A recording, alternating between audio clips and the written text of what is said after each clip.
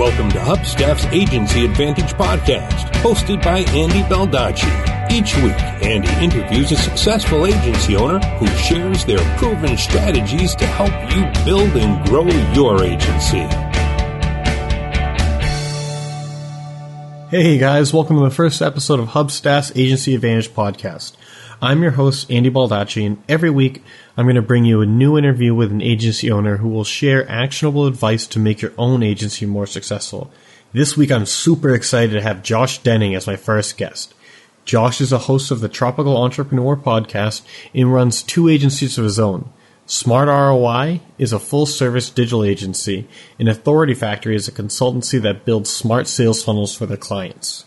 Josh has been in the online marketing space for over a decade and has built a well-oiled machine that generates over 300 inbound leads every single month. In our talk, he shares with you exactly how he does that. So without further ado, here's Josh.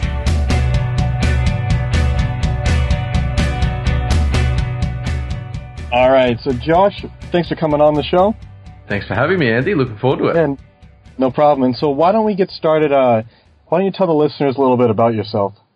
Yeah, sure. So I've been working in the digital agency world, I guess, professionally now for what seems amazing. I've been saying, 9 to 10 years for a while, and I realized like yesterday when I was talking to my team, it's actually going on 13 years now. So I've been in this industry for a long time. I was marketing on the internet as a hobby for probably 3 or 4 years before that. Way back, I guess it would have been 2002 or something like that. I built my first huge email list, which was like built a 15 or 20,000 person email list. That was your first one? That was my first list, yeah. That actually ended up really, to be fair, in terms of internet like marketing type stuff, one of the bigger lists that I ever built. I never really got as focused on just home-based internet marketing again as I did, way back then. And I think that was partly because I did something very silly, and I think it's a great mistake for people to hear that was made, is that I was enrolling a lot of people into one of this kind of plug-and-play programs on the internet from that list and from solo ads. And if you don't know what solo ads are, they're paid emails that go out to other marketers' lists. So you might pay anywhere from $100 to a couple of $1,000 to send your email or your offer out to a 1,000 person list to a 100,000 person list.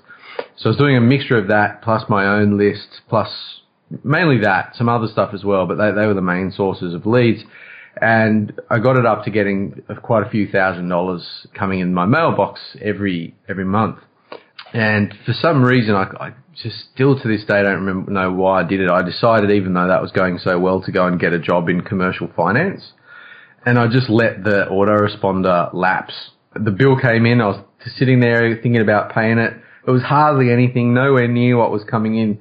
And I don't know why I let it lapse, and that list was just gone. Well, leading up to it, what made you decide to leave that and get a more traditional job?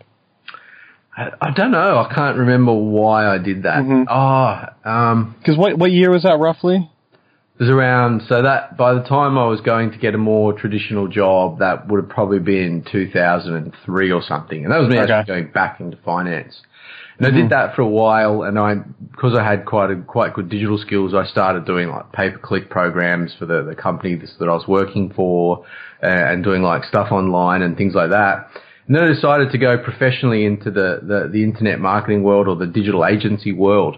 And at the time, I ended up very lucky. So by 2003 or 2004, I started segueing into the agency world professionally.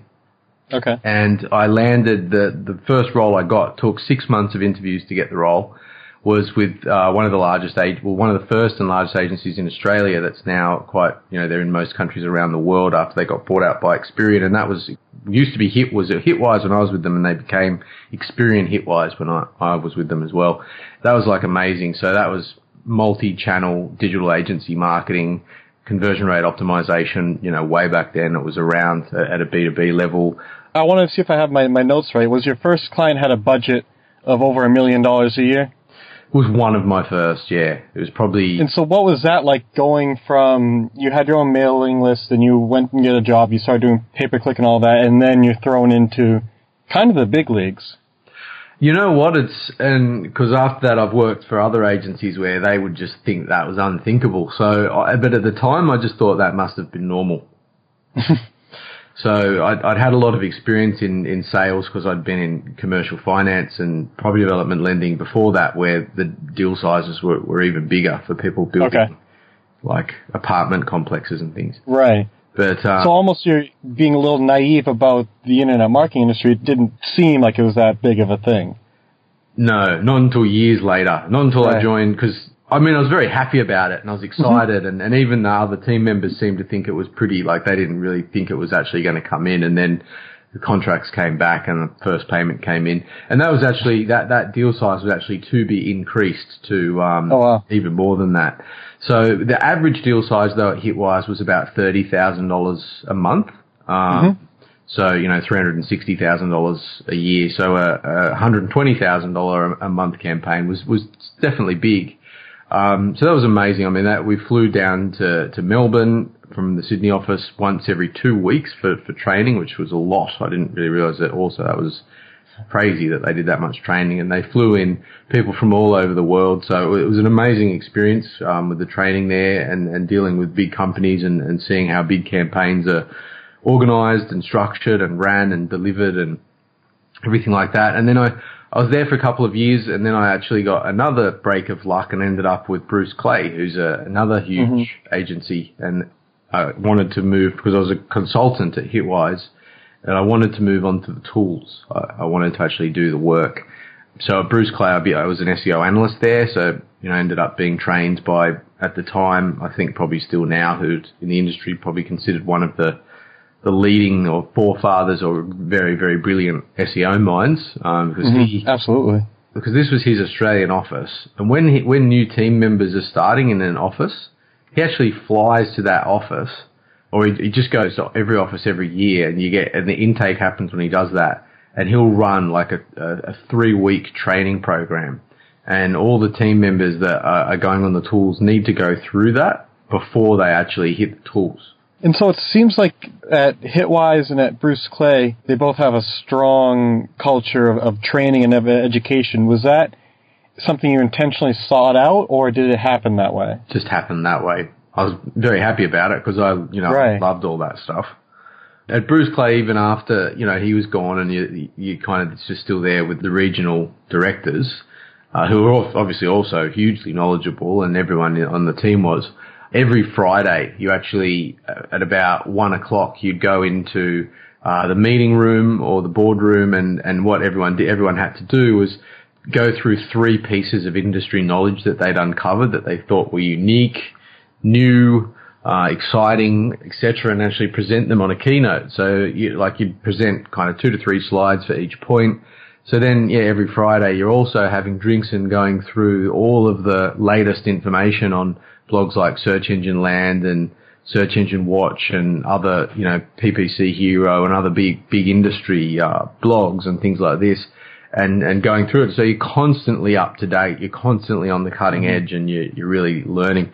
And Bruce Clay, like Hitwise, some of the deal sizes bigger, probably not as big as the 120,000 a month, but most, like Bruce Clay kind of works on the biggest companies in the countries, in most countries that they are. So like in Australia, we're working on Telstra, who's the telecom of the country, Roses Only, the biggest flowers e-commerce company, Red Balloon, the biggest experience company. So really big businesses. So at that point, you're starting to get some real brand experience. Yeah, real brand experience and solid, like, genuine how real SEO is done, as opposed, like, cause the interesting thing is now, like, everyone talks about Panda and Penguin and how SEO has changed so much and, that kind of thing. Bruce Clay was doing Panda and Penguin compliant SEO back in 2008. Yeah, that's unheard of.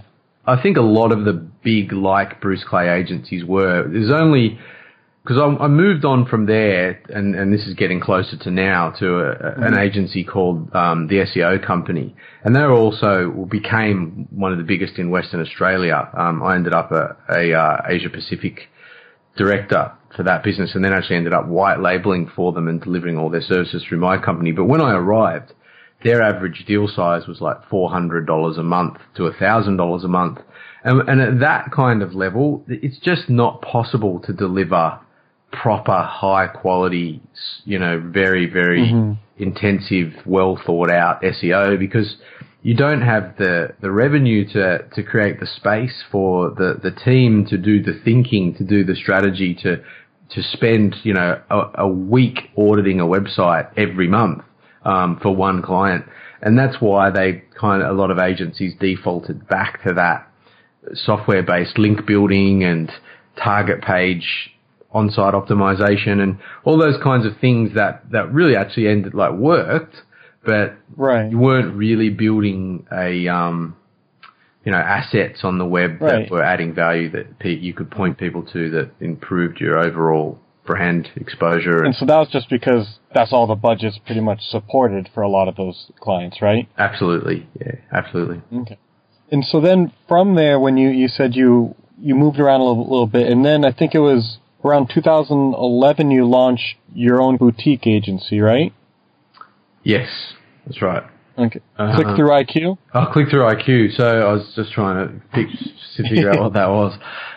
Yeah, that's right. So Click-Through IQ was an agency, but it was a bit of a specialized agency in the sense that it was, we did do a little bit of SEO and pay-per-click and kind of that kind of service and deliverable for businesses, but it was more of a product launch agency.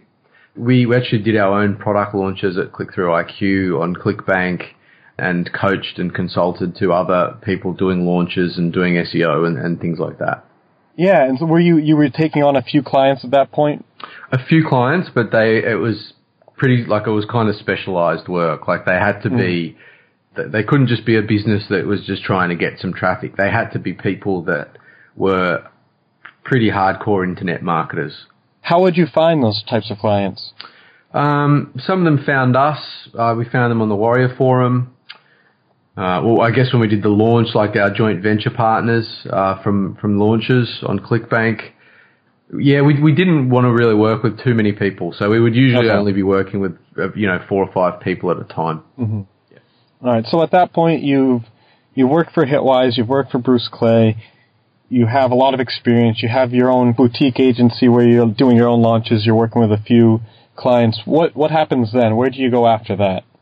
So I ended up taking a bit of a break after that. I actually gave the company to my friend and my business partner and exited and just pretty much walked away clean.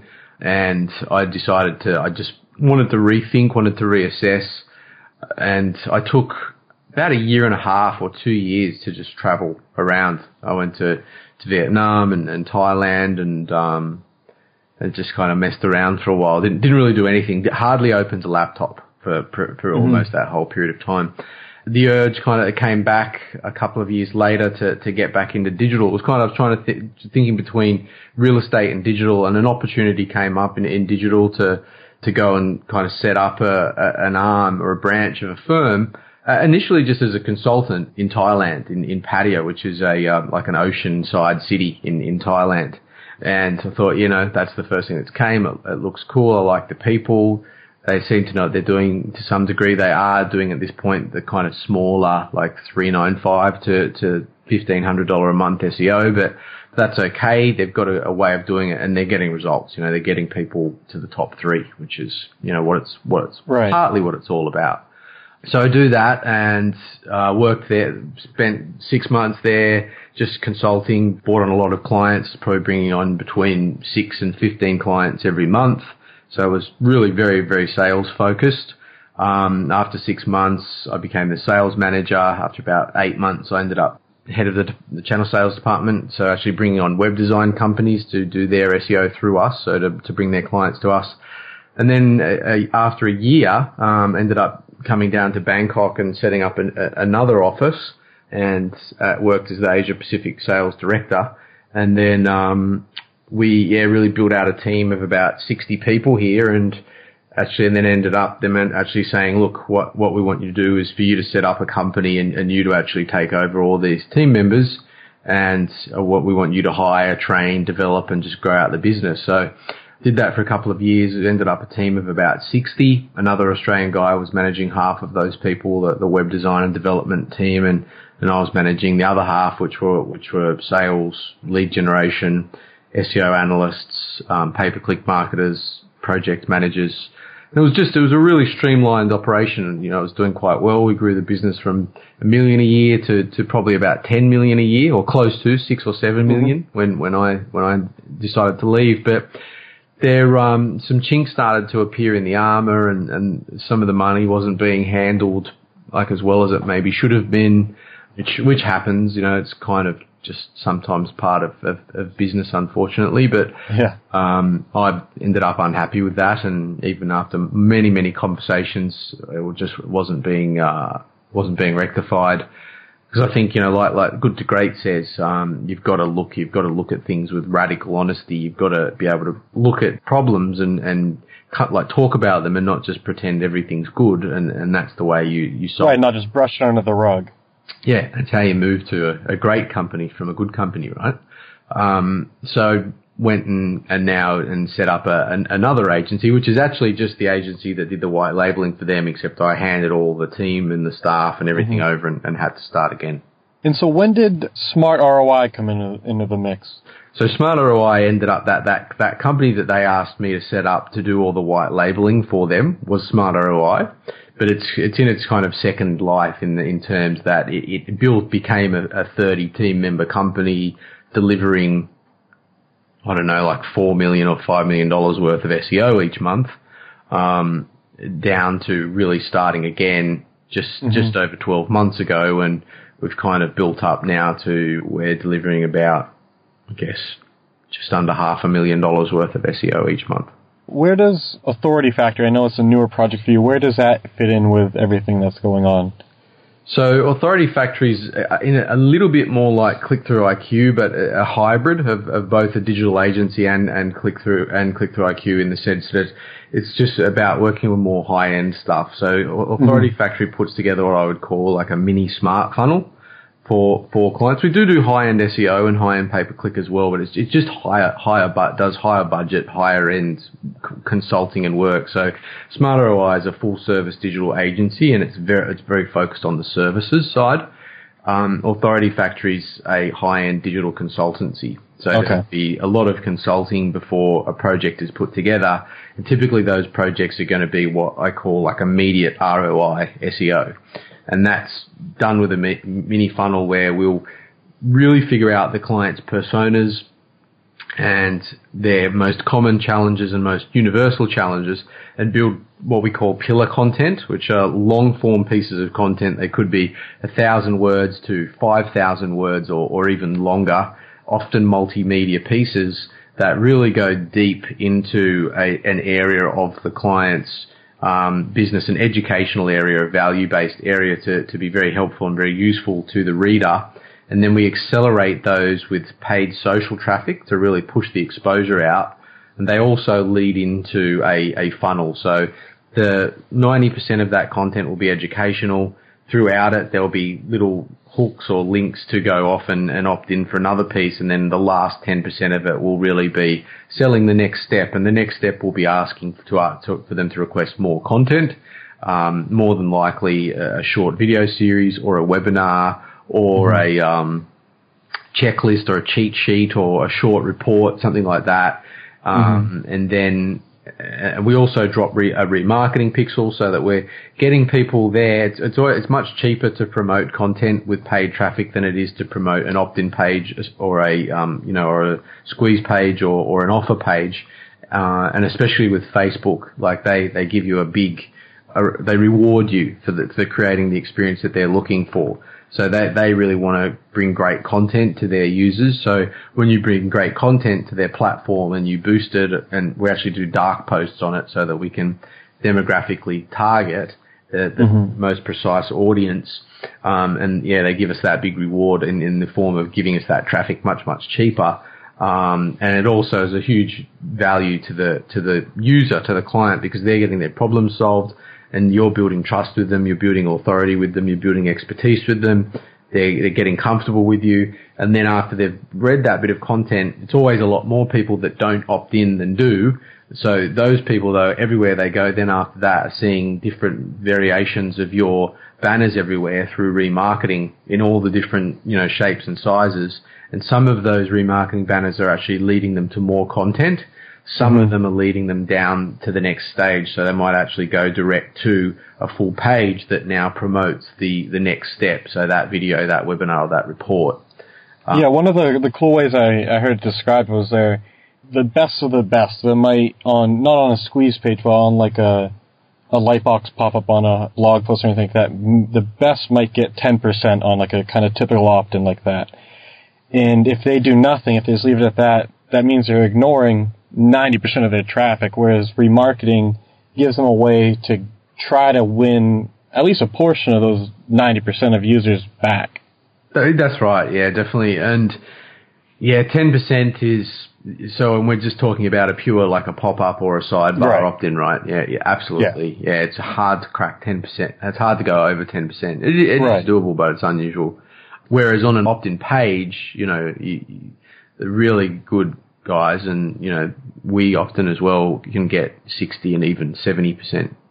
Right, on the very simple kind of the squeeze pages where you're trying to get the email address, you have an offer. Yeah, those ones will get the high percents. Yeah. And so for Authority Factor, do you have a typical client that you work with, or is it all over the place? You talked a lot about the ideal client customer persona. Do you have one for your agency, for your consultancy? So we have a few, and at the moment I can tell you who the kind of people that it's ended up being. So at the moment it's ended up like really high grade health type coaches that help you with understanding your body and how it naturally is healthy when it's like spoken to right and given the right foods and the right amounts of water and that kind of thing. And also like other business coaches, like conscious coaches and real estate investors. So, and I think that will actually roll down to us in the sense that it will be health industry type businesses. It will be like business coaches and consultants typically, and then, the real estate and probably the financial markets as well. We will look at anyone's situation, but if it's not going to work for them, we won't do it. And it's pretty hard to know for sure if it's not going to work. It's a bit easier to know if it is going to work. And the businesses that it really works well for is anyone with a high average sale. So if you're got an average sale of over $500, it's much easier to work for you. Or even I should say there an average profit margin per sale of over $500. It's much easier to make it work for you. You can make it work again for the lower average sales, definitely, but it gets harder. Like the next level down, $100 profit, you can still make that work. It's a bit harder, but under 100, it starts to get pretty hard. Like if you're just selling ebooks and stuff, probably almost impossible. And so are you going out and actively trying to find these clients? Are they finding you? Or what's the process like? How does your typical client find you? So we also have our own funnels that same to what we build. We haven't fully rolled them out yet because Smarter OI has been growing so quickly and there's been a lot of focus there. So at the moment I've kind of brought in 3 clients that I'm working on, and we're rolling out their funnels for them. And then once they're rolled out, we will start to roll our funnels out and bring on people a bit more heavily, because you can't work on that many funnels at any one time at the depth and the level that we do them on. So when I'm working on these, it would mean that I'm typically doing 1 to 2 hours on the phone every week with the client. And then content creation, there's a lot of time for our content creators, a lot of time in research and writing to develop those pieces. And then there's all the research on the demographic audience to find that perfect audience on Facebook I'm talking about here, where it's, there might be, just use the internet marketing industry, for example. Let's just say you had a particular product that would be perfectly fit people that like Ryan Deiss, Frank Kern, and Andy Jenkins, just as an example. Right. What we would do is we would use an API into Facebook, a tool that APIs into Facebook that allows us to not actually clump those guys together, but say that we want to target the audience that likes Frank Kern and Ryan Deiss and Andy Jenkins. And then our ads will only show up to that overlap, that perfect flower in the middle. That is those people that actually like all three of those people. Can you explain a little bit how you're able to get that precise targeting, that where you have the overlap of all three?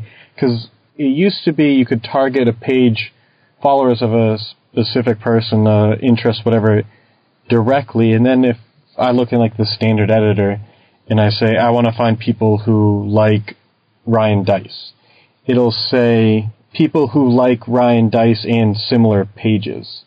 Yeah, so on the editor you can't do that. So, okay. So on the editor you can only lump together. That's the thing about it that makes it a bit harder to get that granularity, and it's the targeting that's so important. With buying traffic, it's not so much. There's two sides to this. One thing is you can't really buy traffic that's profitable. You have to make traffic profitable through the experience that you run the traffic through.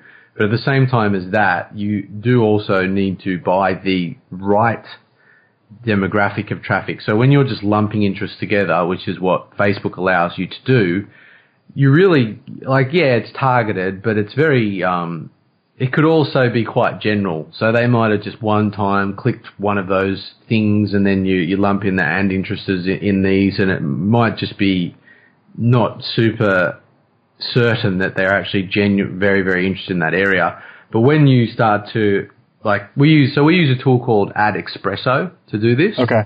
And there are other tools out there that can do this API integration. But with AdEspresso that goes into the API, and I don't know why Facebook only allows this to be done through the API and not direct. Mm-hmm. It just doesn't make any sense. But that's what it is at the moment. I'd say they'll probably add it to Power Editor later, but they haven't at this stage. You can't even do it with Power Editor, which is a Facebook tool but for doing ads. And that the AdEspresso that goes into the API allows us to, as I was saying there, instead of just saying they like this plus this plus this plus this plus this, it's they like this and this and this, so that it's actually the intersection in the middle of the people that like all three of those things. Okay, and that's huge. So to the listeners, the way if you log into the standard Facebook ad editor, you have a few options. You can pick behaviors, interests, and a few other things. What Josh is saying is that with a few, in the standard editor, if you say you want to target people that like Ryan Deiss and Frank Kern, the standard editor won't even let you do that. I don't think it'll combine people who like either of them and also similar pages. And so what he's able to do through AdEspresso is, because they have access to the API, for whatever reason Facebook makes it that way, you can target those specific people and layer them so they have to like both of them, not one of them. Is that right, Josh? That's exactly right. And that's the critical, that's the difference from our experience between buying traffic that converts pretty well and having a pretty annoying experience, frustrating experience. Yeah. Josh is giving us some great insights into building a successful agency. We're going to take a quick break for a word from our sponsor, but when we come back, the tips are going to keep on coming. And you'll hear how and why Josh sends nearly 3,000 emails a day. So don't go anywhere, because we're going to be right back. The Agency Advantage podcast is brought to you by Hubstaff. Now, Hubstaff makes time tracking software for remote teams so that you can stop tracking time with spreadsheets or on the back of napkins or whatever else you're using, and start getting the insights into how your team is actually spending their time that only screenshots and in-depth reports can give you. Our best clients are agency owners, and while they love the accountability that comes with it, it's sort of like Upwork, but without all the crazy fees. Where they really find the true value is by being able to connect Hubstaff with a project management tool to see what tasks are taking up their team's time. Think of it as Google Analytics for your team. I do want to warn you, though, there's a good chance once you see this data, you're going to be sick when you realize how little time is spent actually delivering the project itself. But you can't set up the procedures to make your agency more efficient if you're just guessing where time is being spent. So give Hubstaff a try so you can stop guessing and start streamlining your agency. Head over to hubstaff.com today and sign up for a free, no credit card required, 14-day trial and get your agency back on track. All right, let's get back to Josh. You, at least in the past, you experimented a bit with cold email using virtual assistants for kind of not the mass sending out 1,000 emails, but you had higher touch kind of one-to-one cold email outreach. Can you talk a little bit about that? Sure, yeah. So that's our primary strategy for actually lead acquisition at Smart ROI. That it will become just a component of our strategy. But I recommend a book right now. Just let me double check it. I'm pretty sure it's called. It's in my room in there, but I've got so many books in there.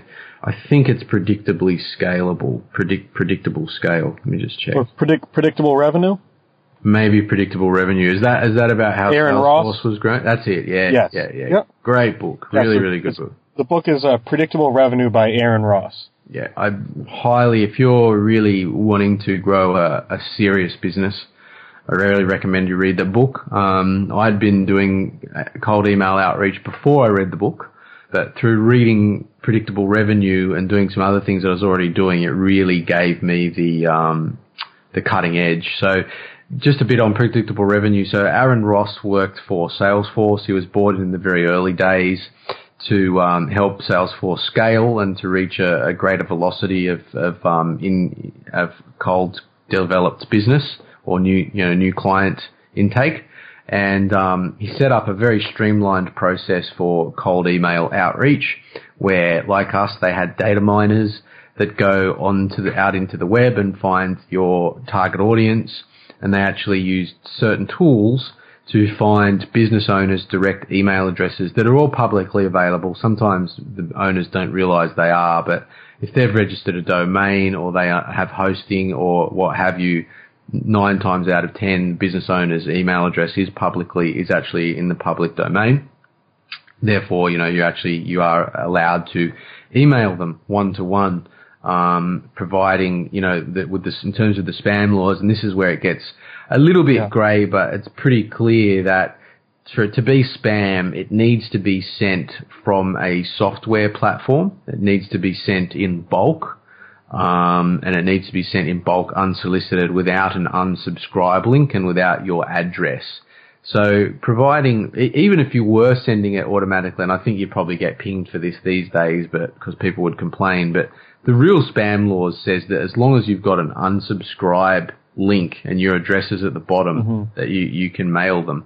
But so anyway, we don't do it automatically, and neither did Aaron Ross, because it's just, it's obvious for them, and it's clear that you didn't. It's just not as effective, yeah. Not at all. So it took us 18 months to get this effective. So we actually send out 500 new emails each day, and total email that goes out each day, because we send out 3 steps in the sequence.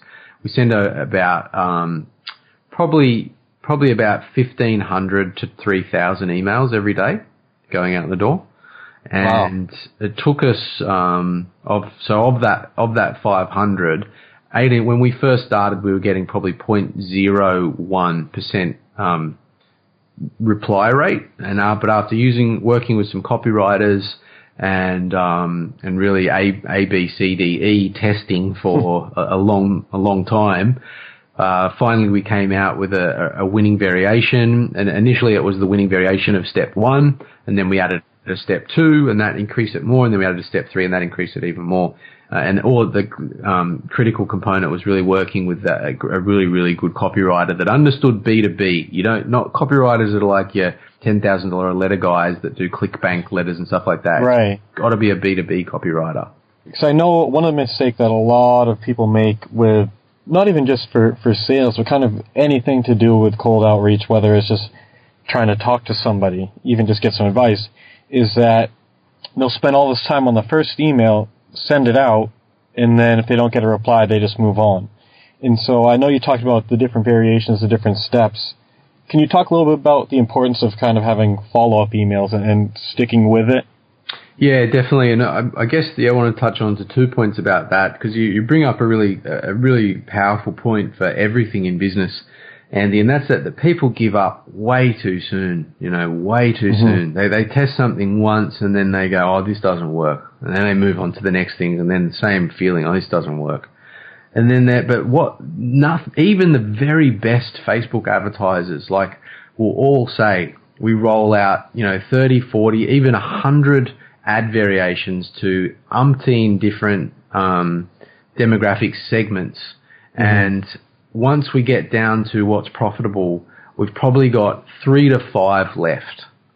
And then they've still got to continue to tweak those and the right. message and the graphics and everything to really get it out there. And it was exactly the same with emailing, with cold calling for that matter, with any kind of sales process for that matter. You've got to keep testing and refining and tweaking and enjoying that process of knowing that there is a winning combination out there. You just haven't found it yet, and that you might be only a step or a few steps away. And it's the difference between having a business that does okay and a business that becomes a screaming success. Yeah, and a lot of it too is these days, just especially with email at least, is that people get so many emails every day that even if they want to, how many times if you think about it, when you're going through your emails, you get an email, you're like, all right, I'll reply to that later, and then you forget. You don't get to it. And so the benefit of being persistent is that people aren't even always some people are trying to annoy you, but not everyone is. And so if you give it a few tries, and if you try different messages, if you try different angles, if you try this and that, you'll find something, you'll get it to work. So a cool story, I'm not sure if you're familiar with Steli Efti. He's the founder of Close.io. It's a sales CRM tool. But he tells a story about how when he was raising money for his startup, he was trying to get the attention of a warm lead, someone had introduced him to a billionaire who's expressed some interest and said, yeah, shoot me an email. It took Steli, followed up 42 times before he got a response. Wow. And most people would have quit after 1 or 2. I probably wouldn't have gone to 42, but the point was when he finally got a response, the guy said, thank you so much for being so persistent. I was overseas on business for the last couple of months, barely checked my email. My assistant didn't get to it till I got back. I'm glad you followed through. And after a couple more meetings, cut him a check. He closed his round. And it just shows that kind of the following up aspect is huge. But also, like you said, the testing. How many times are we going to see these articles where they say Facebook ads are dead or cold calling's dead, cold emails dead, when it's the person writing it sent a couple emails, made a few calls, and just quit? Or they just know that that's one of the best hooks you can write to get the click. That's a good point too, because people do love hating on Facebook ads, and yet we see your agencies and your clients, they're getting results. People love hating on everything, unfortunately. Yeah, that's true.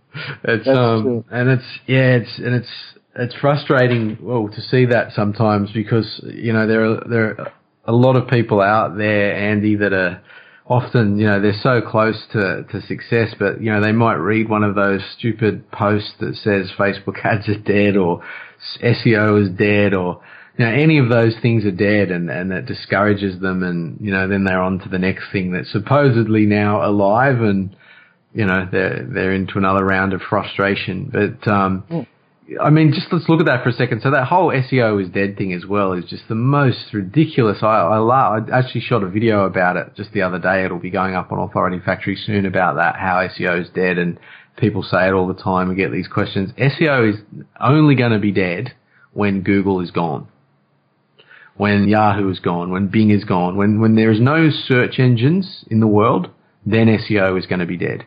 It might be that SEO is modified a little bit, and it only is modified for the people that were already doing it wrong.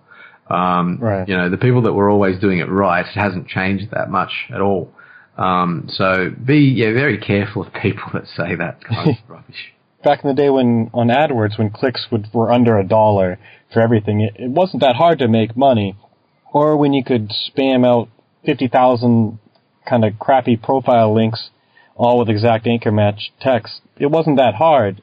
But if you're doing it right, if you're following the right principles, if you understand why things work, you're right. As long as there's a search engine, there will be ways to optimize for it. Definitely. Now, let's go back to what you were saying about the cold email. You mentioned the steps. Can you go in a little more detail of what those are? So I think a really important person, you're probably a Dan Kennedy fan, are you, Andy? Or do you like Dan Kennedy?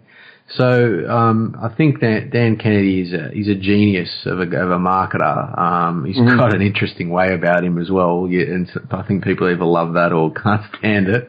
He's got the very old school kind of what people might not spammy, they might think kind of like infomercial style to him a little bit. Someone said to me the other day that like they don't like him because they think he's fake and like he's not. He just doesn't care, and I just don't agree with that at all. I think he knows that it's a jaded market, and he realizes that if lots of people that he teaches aren't going to implement what he's going to teach them, even though he knows it's the very best thing for them to do.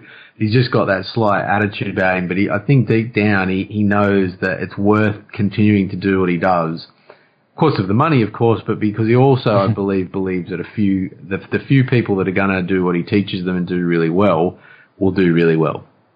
But yeah, so I think he's a genius anyway. I like his stuff. I listen to a lot of other people's stuff as well, but it was really him that I very first heard a long, long time ago teaching about the importance of the steps. And he was talking about direct mail at the time, where people that send one direct mail piece might get a 1% or less. They might get 0.5% results. People that send 2 might go up from 0.5% to 1. You send 3, you might go up from 1% to 2. But you start to, get further down the daisy chain, 5, 6, 7, and you can actually get your response. You can bump that up to 5 or 10%. And that, for me, was, mind-blowing that you could make that much of a difference, because when you're doing those kinds of the large amounts of numbers that you send out, that ends up a lot. So we generate about probably 300 inbound leads each month at the moment. But if we didn't have the steps in there, we'd probably be generating 50 or maybe 100. But because of the steps, we've got more leads than we could ever, the guys, my consultants are always flapping that they can't get all the leads, and I can't understand my Infusionsoft now. There's too many leads, and I mean, it's a good problem to have, right? Right. One of those good problems, yeah. Yeah. And sometimes I just feel like saying to them, you guys just don't know. We used to run to the phone if there was a lead, and you guys are complaining because you got too many of them. I mean, God. It's hilarious. You have the 500 emails a day, new emails, and you said 1,500 or 3,000 total with all your follow-ups and all of that. And you said that's 100 potential leads that then go to sales guys. What happens then? So we reach out and we have I guess the initial call is a bit of a qualification call. To really find out what their needs specifically are, and just if they have a genuine need. Because some people that reply just kind of reply a bit willy-nilly, and, it sounds interesting. But other people that reply are really serious about it. And we'll deal with each the same way initially, but they kind of filter themselves out pretty quickly if they're not really that serious about it. And then they go into a nurture sequence. For the ones that are quite serious is that they then get booked in for about a 1 hour, 45 minutes to an hour, really in-depth needs analysis call, where we go right through, where they are now, where they want to be, what the gap is. So, how many leads are they getting now? How many leads would they like to be getting? So this is the gap. Is this what you really need to achieve to get to there? Why do you want that? What's the revenue goal? What marketing are you doing now, or have you done? What's worked? What hasn't worked? Tell us about your website. How important is it to the business? And so it's a strategy session, essentially, to really get very clear on where they want to get to, where they are right now, and what the growth is in the middle that needs to be created to get there. And then we'll come through to recommending some products that probably might fit that gap, find out a budget, and then if they agree in principle with what's been said there, Then the next step is to move into research. So then we'll go away, do a stack of research, find all the right keywords, figure out the spend, look at the AdWords, what can be done with Google AdWords, what can be done with SEO. Basically put a plan together that will help them get from A to B, what's going to help them jump. And this before they're a customer? Before they're a client? Yeah. Okay. Yeah. And then that next call where we go through the research is called an ROI call. And it's where we really go through the plan to get them over that gap. And during that call, we'll go through that in detail, and we're on the same page, essentially just, say, do you like what you've seen? Are you ready to get this started? What do you feel the next step should be? Mm-hmm. And usually about 30 to 40% of people that go there to that call will go ahead on that call. If they don't go ahead on that call, then we usually will move to formalizing it into a proposal. A few more people go ahead there. And then the people that don't go ahead about the proposal are usually the really analytical people that really need to think about things over and over again and speak to people about things. And they go into a bit of a follow-up chain where for the first month they get a call, or maybe even the first 2 months they probably get a call every couple of weeks. And then after that they just go into a cycle to be called now and then, kind of when you think about them. And they also what do you use to manage this process? Infusionsoft. I don't have a ton of experience with Infusionsoft. I know that's basically what every kind of serious marketer especially with the volume that you guys are doing, uses. But with Infusionsoft, are you able to remind people to make calls and follow up as well? Infusionsoft has a fully functional CRM that's almost as good as Salesforce. Okay. Yeah. Okay, perfect. So we use Infusionsoft to probably a greater degree than most of your marketers out there. Most of the marketers out there are using it for the email marketing automation and the rules and the behavioral marketing, but not a lot. I mean, actually, there are a lot of full businesses that use Infusionsoft to its total degree of depth, but they might be missing the email side. So we're trying to merge both sides where we're using all of the automation and behavioral email marketing rules with a very, very well built CRM that you can also apply the automation rules to your own team as well.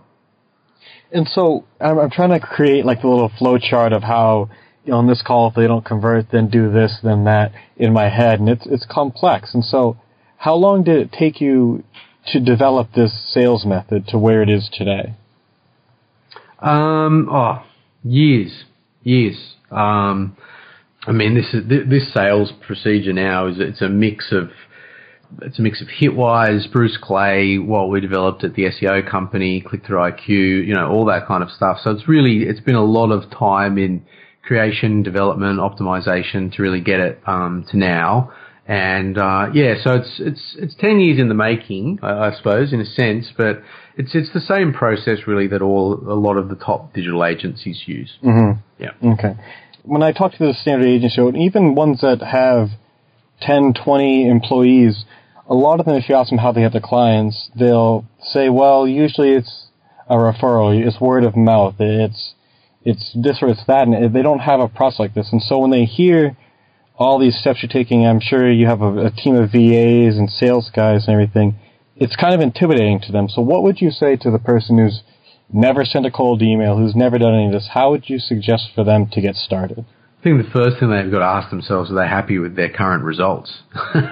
Yeah. And if the answer is no, then it's time to look at something like this pretty seriously, because it's the same with us. Like our resellers, a lot of people we speak to, that's the way they do get their clients, and they're stuck in this, not always, some of them are really good at it, but a lot of them are stuck in this wheel where there's it's kind of feast or famine, and they're really desperate. Well, not desperate, but they really need that referral to go ahead, and then they get that and they move into the work process, and they want to move to a point where they've got an agency that the business is like kind of really becoming self-sufficient and there's enough business in to grow the team. Because what they worry about is that I think sometimes that if they've got all that business coming in, they're not going to be able to fulfill it. But if they've got all that business coming in, they're going to be able to bring the team members on to actually help them fulfill it, and they can create the true promise of the business allows, which is, the freedom. It takes a while, of course, but that is the way to the freedom. So, just take it a step at a time. We didn't start emailing 500 people a day and and sending out 3 steps, we started with getting the first email right, and we were sending it out to 100 people a day. And we had 1 data miner and 1 emailer, right? Mm-hmm. And as some leads came in, we worked on the process to get those leads to convert, and as we got a bit better and some more clients came on and the revenue grew, we added another data miner and we added another emailer, and then we went up to 300 a day, and we did that for probably almost 8 months.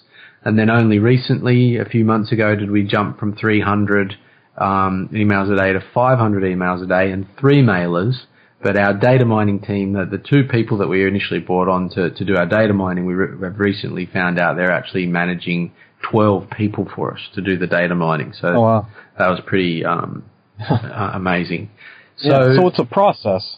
It's highly process driven. Again, I'd come back to if they read predictable revenue, they will understand the whole process very All right, I'll thoroughly. make sure to link that in the show notes. And I mean, everything you talked about, it's you didn't start out sending 500 emails a day. You started out sending a couple, and you improved, you learned, you did all of that. I definitely agree with what you're saying. For the new agency owner who's scared by this, figure out who your ideal client is, and send a few emails. Learn and adjust, and just keep repeating that until you're able to build a machine that gets you as many clients as you want, as you can fulfill. Absolutely, definitely. And look, it's a little bit of a scrappy entrepreneurship practice. That doesn't matter. You know, the conversion on the leads is a bit lower than what other types of leads would be, but it's the lowest cost way to get the highest amount of volume of people that are genuinely interested and have your consultant speaking to people that want to do something. And then when you've been doing that for a year and you've built up to, you know, we've built up to virtually $500,000 a year business in 12 months through that process, then like now you're in a position to, from a place of strength, start doing your Facebook ads, start doing your Google AdWords, really build out your content marketing strategy and your body of work on the web and turn yourself into a high-end agency. You've given us a ton of your time, a ton of advice. So to wrap things up a little bit, what are you most excited about for your businesses in the next year?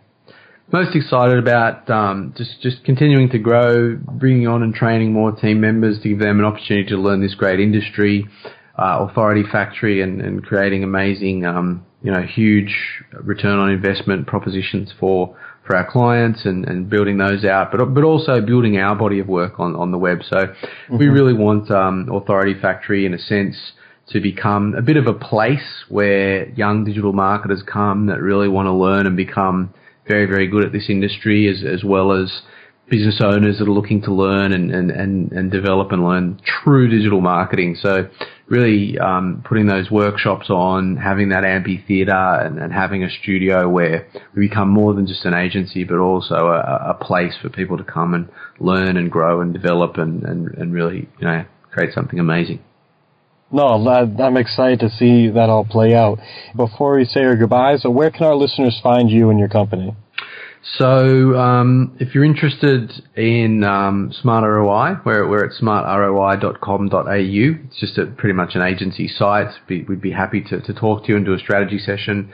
Authorityfactory.net is a really good site to go and have a look at. That's where all the content strategy is, and that's like really starting to grow now with video content and blog posts and podcasts.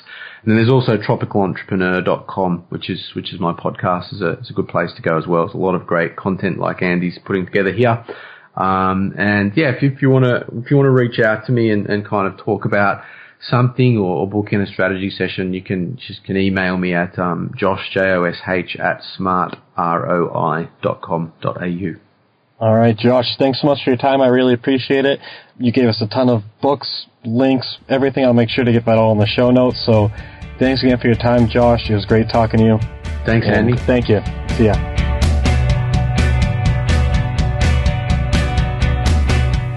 I hope you guys enjoyed the first episode of the Agency Advantage podcast. Josh gave us a ton of great stuff to think about. And I'll be honest, sending 3,000 emails a day seems out of reach for most of us, but Josh makes a good point. You don't start by sending 3,000 emails. You start by sending the first one, learning from it, sending a few more, and just continuously learning along the way. If your agency relies on referrals and word of mouth, that's fine. There are plenty of successful agencies out there based on that model. But if you're tired of the feast and famine that many assume is par for the course of running an agency, then maybe you should look into a more calculated sales approach, and Josh gave you a lot to think about for that. If you enjoyed this podcast, I'd love it if you went over to iTunes and shared what you got out of it in a review. I'm sure it was rough around the edges in parts, so if you have any feedback for me, please leave a comment here so I can improve. That's all for this week. Tune in next week for another interview to help you build and grow your agency. Talk to you then.